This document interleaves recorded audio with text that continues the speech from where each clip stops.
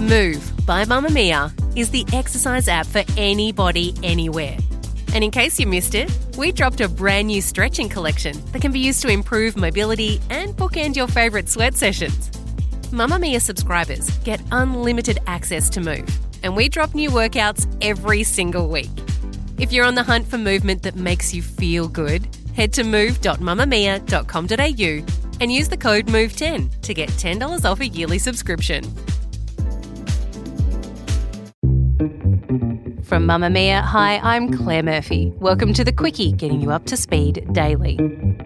There's a whole bunch of voting and debating going on in the US right now in a complex, and for us Aussies and possibly many Americans, confusing system that's trying to decide who'll run for president at the upcoming election. Former Vice President Joe Biden on top of the field there with 28% support of likely Democratic primary voters. Former New York City Mayor Michael Bloomberg took the stage in his first debate of the election cycle, and his fellow contenders did not give him the warmest of welcome. Senator Bernie Sanders will win the Nevada caucuses. But recently, one Democratic candidate, Elizabeth Warren, smacked down a member of her own party, and it has everybody talking. Today, we're going to look at the woman who wants to be the one to take on Trump. On Tuesday, November 2nd this year, the people of the United States will go to the polls. When they get there, they won't be deciding who's president. They'll be picking the people who will then go on to decide who's the president. The US electoral system is complicated. Voters choose presidential electors, a body of people known as the Electoral College, which forms every 4 years for the sole purpose of electing the president and vice president. There are 538 of them, and you need an absolute majority of at least 270 to win. But before you even get that far, the system of electing a candidate to run is crazy complex too. After they put their hand up to run, they campaign, and then they do the rounds of the country for what is known as the presidential primary elections and caucuses. They need to win 1,990 of the delegates' votes to be selected to run for president for their party.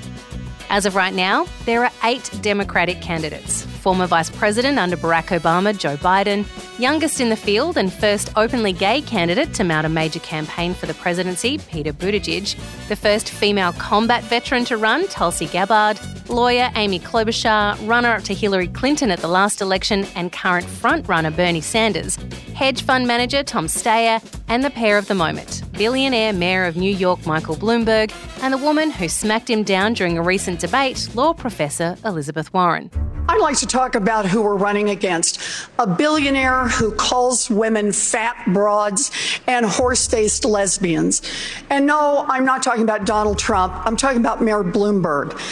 Democrats are not going to win if we have a nominee who has a history of hiding his tax returns, of harassing women, and of supporting racist policies like redlining and stop and frisk. Look, I'll support whoever the Democratic nominee is, but understand this.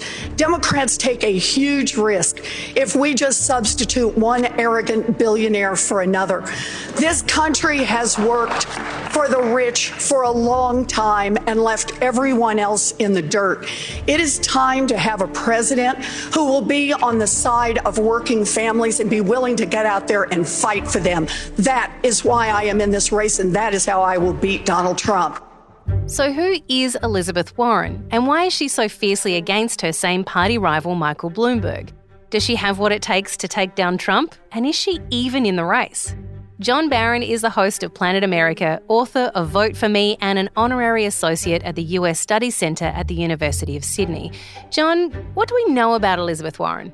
Elizabeth Warren is a really interesting character, kind of overlooked, I guess, in a lot of the attention that's been placed on the 2 leading male candidates so far in Bernie Sanders and Joe Biden. Elizabeth Warren, long-time academic. She was a professor of law at Harvard University, amongst other institutions. Her particular academic expertise was in bankruptcy law and looking at the way in which bankruptcy law was stacked against ordinary Americans and favoured big business. That led to her becoming something of a consumer advocate. And in the wake of the global financial crisis, President Obama set up an agency called the Consumer Finance Protection Bureau and appointed Elizabeth Warren to head it up. Now, at the time, Republicans in Congress blocked her appointment, so she wasn't able to take up that particular role because she was seen as such a fierce advocate for consumers over the powerful interests of big business and Wall Street. But it certainly helped to raise her profile, and she went into a Senate race in Massachusetts in 2012, won that Senate seat, was seen as potentially a serious rival to Hillary Clinton for the Democratic nomination in 2016. She decided not to run in 2016, although Bernie Sanders did, after checking with Elizabeth Warren to see if she was going to run. And then both of them are running this time. And to an extent, they've been exchanging the mantle of who's going to be the progressive champion of the left-wing socialist base of the Democratic Party. And for the last month or so, Bernie Sanders has had the wind at his back, but we've just got a sense in the last week or so that maybe Elizabeth Warren is staging a bit of a comeback as well. Well, let's talk about that because she's hit headlines around the world due to her smackdown of her new running mate, Michael Bloomberg. Can you talk us through how, because obviously the US voting system is a lot more complex than what ours is here in Australia, but how is it that a candidate can come in after there's already been 2 rounds of voting to pick who that person is going to be to run against Donald Trump? Can a candidate put their hand up and say, okay, I'm now in the race with Michael Bloomberg? How does that work? Well, all you have to do is get on the ballot in primary and caucus states, which requires a certain amount of paperwork and a certain number of signatures on petitions to get you onto those. So, yeah, people historically have gotten into the race as late as May or June. So anything is possible. And if you've got $63 billion like Mike Bloomberg, you can certainly do a lot with that in terms of spending on advertising and organising volunteers to go around in those states, getting those signatures on petitions. So it's not that hard for him to do. It was an interesting strategy from Mike Bloomberg, deciding instead of campaigning in those early grassroots sort of retail politics states like Iowa and New Hampshire and Nevada this past weekend and South Carolina next weekend, instead he'd skip all of those first 4 states and just put all his chips on so-called Super Tuesday, where more than a third of all the delegates required to become the Democratic Party's nominee will be allocated. That's when big states like California and Texas are going to vote. So he's basically said, look, these early states, they're small, they're influential in terms of people being seen as being a winner or a loser, but they don't allocate very many delegates. Right now, Bernie Sanders, after 3 states, only has 34 delegates.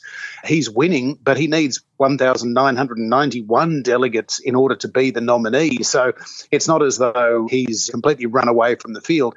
Mike Bloomberg would be hoping that he can pick up literally hundreds of delegates on Super Tuesday, and that's what he's counting on right now. But last week's debate was the first time we really saw any scrutiny of Mike Bloomberg after not being invited to previous debates because he's self-financing, he's not seeking donors. He was only admitted under changed debate qualification rules for last week's debate. And he was probably wishing by the end of it that he wasn't invited because it didn't go well for him. It did not, and that was partly due to Elizabeth Warren's comments. Why has she come out swinging so hard against Bloomberg? She called him another arrogant billionaire. Is it really about the money? Because it does take a lot of money to run for president. It certainly does. And candidates like Bernie Sanders are spending many tens of millions of dollars. The difference is that his tens of millions of dollars is coming from millions of ordinary Americans making contributions to his campaign. Every American can donate up to $2,700 to a particular political campaign under campaign finance regulations. But if you're going to self-finance, as Bloomberg is, you can spend as much as you want to. And in the case of Mike Bloomberg, he's already spent about $440 million on advertising alone. That compares with maybe $30 or $40 million for people like Bernie Sanders and about $10 or $12 million for somebody like Joe Biden. So Mike Bloomberg, yes, you could argue that he's just buying his way towards the presidency, but if the presidency is for sale, if you can persuade voters through putting TV commercials in front of them rather than going to local school halls and holding rallies and shaking hands and kissing babies, well, some would argue that's just another way of going about winning over votes, the power of persuasion through TV rather than in-person contact with voters. Well, what chance then does someone like Elizabeth Warren have against these guys that have, buckets and buckets of cash? Where does she stand in all of this? If the presidency is for sale, how does someone with not all the money win it? Well, in Elizabeth Warren's case, so far, brief period in October last year, just after Bernie Sanders suffered a heart attack, when a lot of the more progressive voters were suddenly shifting their support towards Elizabeth Warren. She went to the top of the national polls for a few days there back in October, overtaking Joe Biden before Biden came back.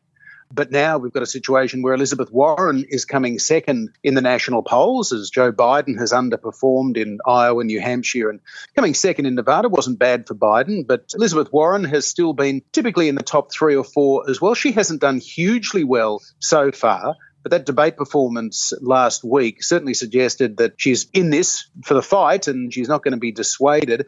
And there's a potential that she'll be able to position herself as something of a compromise candidate between Bernie Sanders on the far left, a Democratic Socialist, and Mike Bloomberg on the right, who is a former Republican, very much a capitalist, who has some progressive policy positions on issues like gun control and climate change, some social issues, but he's basically a fiscal conservative who would not naturally be in the Democratic Party, except that he sees the Democratic Party as the way to beat Donald Trump. And all these Democrats, of course, agree that their number one objective is simply to find somebody in this field who's capable of beating Donald Trump. But right now, the front runner, Bernie Sanders, is seen by some as the least likely because he's seen as being almost the Democrats' equivalent of Donald Trump, a fairly extreme character who will polarise a lot of voters and concern a lot of moderates so that they either don't vote for him or they stay at home. Well, that leads me to my final two-pronged question. One is, who do you think is going to win the candidacy for these out of these 8 remaining candidates? And which one of those is the most likely to beat Donald Trump?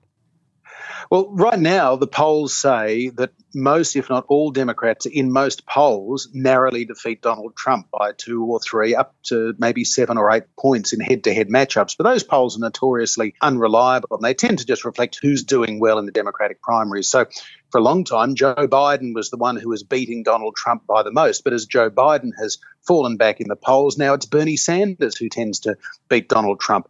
A week or so ago, Mike Bloomberg was doing much better in head-to-head contests with Donald Trump, but his poor debate showing last week suggests that suddenly his poll numbers have come back quite dramatically, which leaves the open question of Elizabeth Warren, who is clearly a very gifted communicator. She's a compelling speaker. She has an ability to, without talking down to voters, she is able to communicate often quite complex legal, economic, political theories in ways that relate to people's lives. And it's certainly possible that if the Democratic Party over the next few weeks gets concerned that Bernie Sanders is too progressive to win the presidency and maybe Joe Biden and Michael Bloomberg are too vulnerable, too old, that maybe Elizabeth Warren will have a second coming.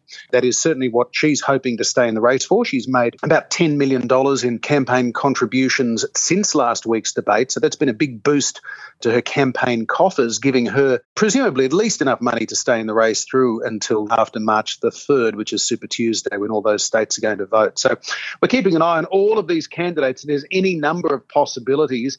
And I guess the big lesson from all of this is people can argue Bernie Sanders is unelectable or Elizabeth Warren is unelectable or Joe Biden is unelectable. All those people were making the same argument 4 years ago that Donald Trump was unelectable until, of course, he was electable. So who are we to say that anybody running against Donald Trump isn't potentially electable if they appeal to the right people? So we have to kind of put our predictions on ice and recognise that in America at the moment we're going through a political era where it is highly disrupted. The lines of political policies and ideologies have been blurred, and who comes out on top in a little under a year from now is really anybody's guess. If it feels like US elections go on for years, that's because they do. But come November, we're looking at either one of these guys, maybe even Elizabeth Warren, standing on the front steps of the White House. Or the alternative is 4 more years of Trump, and who knows what will happen from there. That's all for today's Quickie, produced by Melanie Tate with audio production by Ian Camilleri. And thank you to Coco Gerard, who left a review on iTunes that has been the best description of our show ever. They said, the Quickie is presented in a bite-sized way with meal-sized information. That is the best, thank you. If you want to leave feedback, good or bad, you can in your favourite podcast app, and we promise we read them all.